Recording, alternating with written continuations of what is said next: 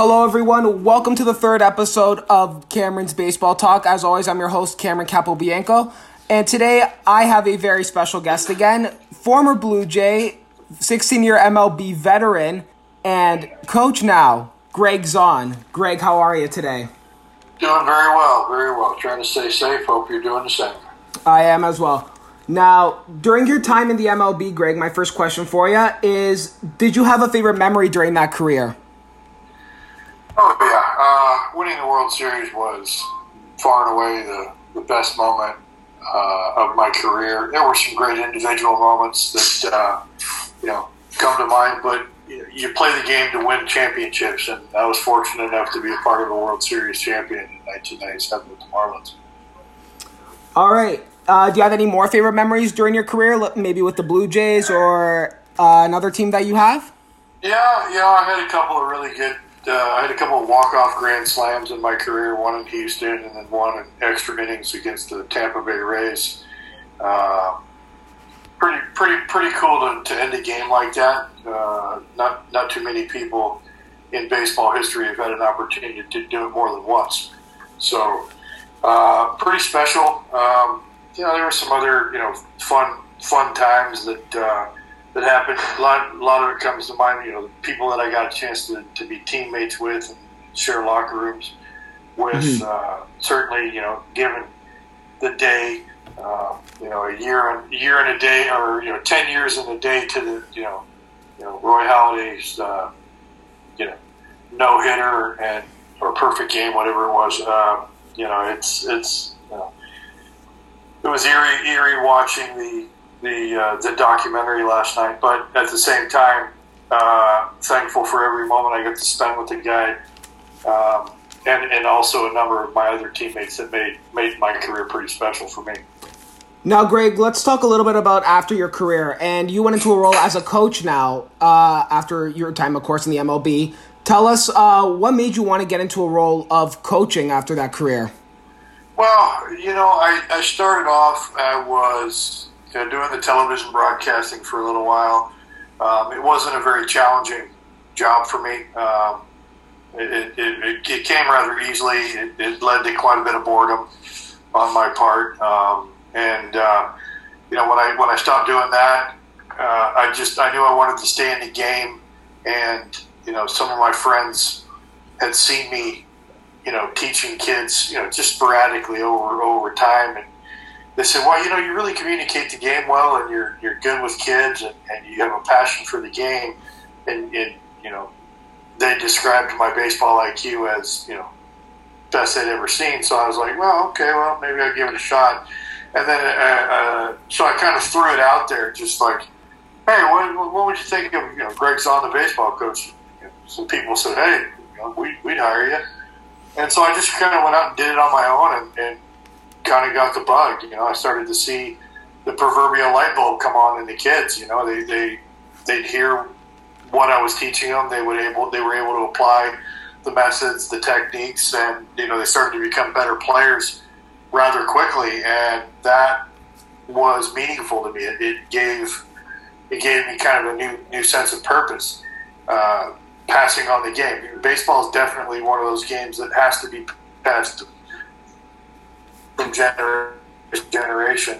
Mm-hmm. And I was lucky enough to grow up in a house with other professional baseball players, and they passed the game on to me. So I figured, I don't have a son, so I decided that I needed to do what I could do to pay it forward, so to speak.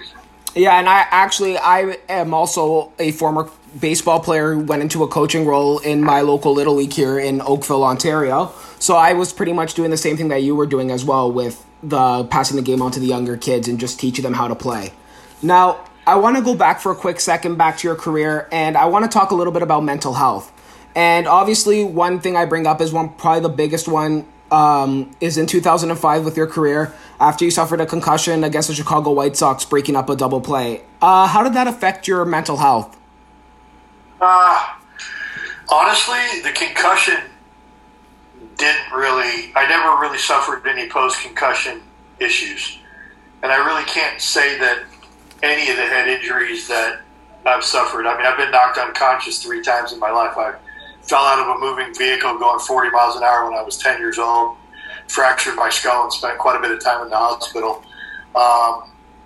So, it's hard to say. Head injuries are different for everybody. Everybody responds differently to them. I've got a pretty hard head, I'm told, and that part of it didn't really affect me.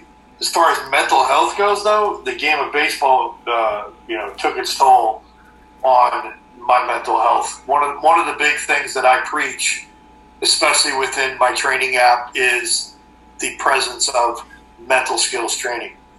And they apply to everyday life, not just sports. Mm-hmm. It's very difficult for people to wrap their brain around. I would say, use the word therapy or training. Obviously, if there hasn't been any real mental trauma, people wonder. We're just not all born with the equipment. We're not all born with the ability to self-soothe and to talk to ourselves in a productive way for whatever reason. Baseball is a game of failure in a lot of ways, and if you don't learn to deal with it properly and maintain your self-esteem, it can be had quite a negative effect on your mental health. It's a tough game. There's a lot of inherent pressures, but one thing I definitely believe in is training your mental skills and maintaining them, and always striving to speak to yourself in a positive and productive way. All right, Greg, now I want to go back to quickly coaching, and obviously we're in a global pandemic right now with the coronavirus, also known as COVID-19. So as a coach, what are you doing to make sure your players are staying healthy and are staying in shape for, let's say, maybe if the season will return for the kids, or maybe, let's say, for next season? Well, our boys are they're being asked to maintain discipline and maintain a level of fitness based on the belief that we're going to play this year. I have an elite travel team, and they are, they're not guaranteed of playing time. They earn it with me on a daily basis. And so I told them, because they all have aspirations of playing at the collegiate or professional level, that if they want to take their game to the next level, they have to have next level commitment. And I told them that this was a great opportunity to bridge the gap between them and their competitors. Baseball players in Canada, age for age, are a year or two behind the Americans. Mm-hmm. It's a fact. I mean, I grew up in Southern California. The level of baseball being played there is, it's years ahead of where it would be here in Canada. That's why you see so few guys go to D1 ball, go get drafted in the first day, meaningful rounds. Don't have the training. People blame weather and facilities. They don't have the training. They don't have the baseball IQ. I'm trying to change that for my kids, and I tell them all the time, look, you've got my training app, which is hours and hours and hours of instructional video. It's like having me as your baseball coach anywhere you have Wi-Fi. You've got the fitness training that we prescribed by our professional fitness trainer to develop age-appropriate prescribed workouts for my boys. And they're held accountable. And they know that if we get back out on the field this year, if they don't pass certain tests, they're not going to play. They have to have their arms in shape. They have to be able to run from here to there in a certain amount of time, recover and do it again and again and again. Otherwise, I'm going to know that they've done nothing. So I've left no mystery as to what I expect. I tell them on a daily basis what I expect. We have regular team meetings over Zoom. I'm in constant contact with them through our Instagram kind of chat, where they are required to post videos of their training, whether it be hitting, throwing, fielding drills. So I see it on a daily basis. They're held accountable. I'm holding them accountable, and they're holding each other accountable, which is even more positive because they know that they don't want to let their teammates down, and they certainly don't want to let me down because if they do, they won't see the field. I bring a little bit of a different approach because it is an elite travel situation. We're not talking about house league where everybody, gets to play. You earn playing time through effort, and you earn it through being committed to your teammates and to yourself.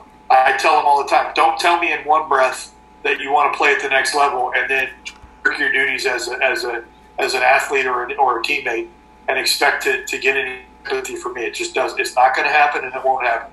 So I'm a big believer. I'm tough but fair, but I hold them all accountable, and I love the way they hold each other accountable. Mm-hmm. They're only 15, and they're doing it already. Yeah. Now, Greg, let's get into a little bit back into the Blue Jays talk, of course. Now, but I want to talk about the differences between, obviously, the Jays today and the Jays, of course, compared to when you were on the team. But before that, I want to ask you a question about Roy Halladay himself in honor of Roy Halladay Week that just passed on Sportsnet and his birthday, of course.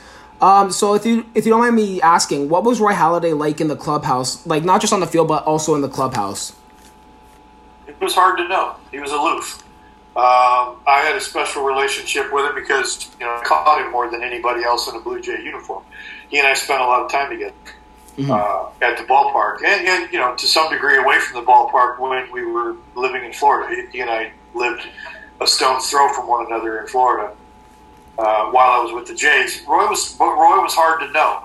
A lot of the things that you hear his wife Brandy say in the documentary, I did know. I knew. I didn't know about the dependency on opioids or any of the other pharmaceuticals. But the one thing I knew about his personality is he always felt like he had to be perfect. He never, ever sat still at the ballpark. The only time he was still or not doing anything was when he was getting treatment or eating a meal to replenish after a grueling workout.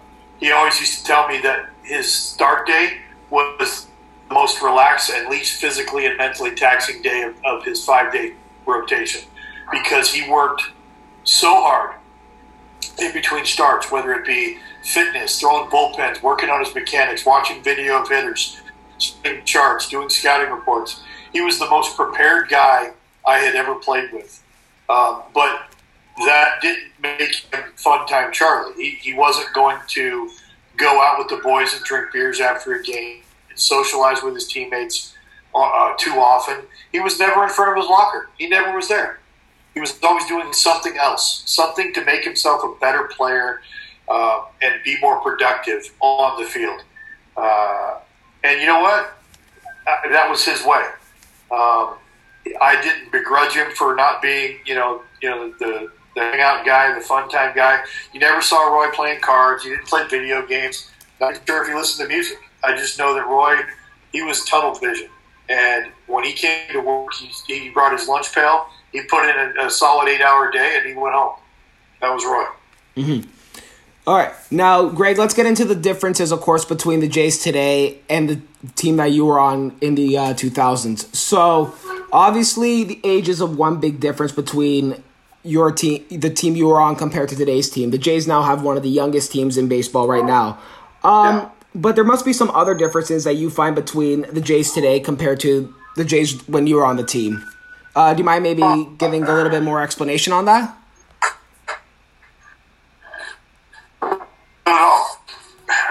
I will say this. The fundamental difference between the Blue Jays today and, say, the Jays of 10 years ago, and you can basically just put this right across the board for most teams, not the World Series champions, not the teams that are perennial players, but your garden variety major league teams.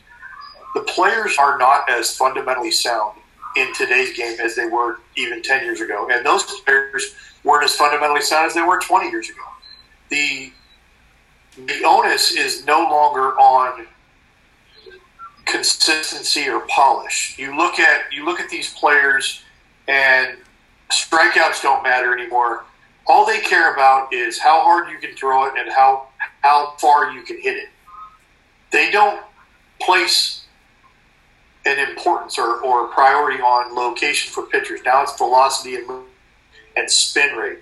And I can tell you right now, I don't care how many times you make it spin, if you don't put it in a good spot, if you can make the ball spin all you want, but if you throw it belt high down the middle on a regular basis, eventually you're going to start getting tattooed, and you're going to continue. Hitters don't make contact. They hit a lot of fly balls because the balls are juiced. The stadiums are tiny. It's home run derby at the plate now. The lack of results, the lack of outcome in the game. It's a walk, it's a strikeout. Defense is a joke in the game of baseball today because balls aren't put in play. So nobody really has to be an amazing defender anymore. I mean, they're even talking about going robo-umps. And if that happens, the catching position will basically become a robot. Can you hit and can you throw out a guy? And can you stop the baseball? They won't even need to catch it properly anymore. And you don't need to look any further than the Arizona Fall League when they tried the robo-umps. The catchers are back there butchering everything, even in a situation where they're not required to make it for the umpire because the umpire is not even looking at the ball. All he's doing is listening for a beep. The game to me is, and the Blue Jays are just a byproduct of what the game has become, what it's devolved, in my opinion. The bean counters, the sabermetricians, the scientists, albeit have included a demographic of baseball fan who never played the game, who are attracted to the appeal of the numbers and all of the wonder and statistical analysis, and I think that's all fine and dandy. It's a fun way to look at the game, but not the way to run ball clubs. It's not the way to put together rosters. The fact that they're hiring people in the game now that are filling pivotal player development positions that have never played the game is a farce to me. And you see it every night on the field. You see a ton of swings and misses. You see a kid like Vladdy Jr., who probably would be a good player, definitely overrated in my opinion, was brought to the big leagues way ahead of schedule simply because he was destroying semi-professional baseball in the minor leagues. He was never left in one place long enough for the league to adjust to him like they did with Bo Bichette. He spent 6 years at 6 months or 6 weeks at a level, destroy it because nobody knew how to get him out, and then they'd move him. And then when he got to the big leagues, they absolutely blew him up. They made him look pedestrian. But what the Jays failed to do was let him get himself into good fitness shape so they could go out there and play. The fact that they're talking about workload with a 20-something-year-old kid is a joke. The fact that he can't play defense at a big league level and he's there every day playing third base is ridiculous. What if you're a starting pitcher? What if you're one of his teammates?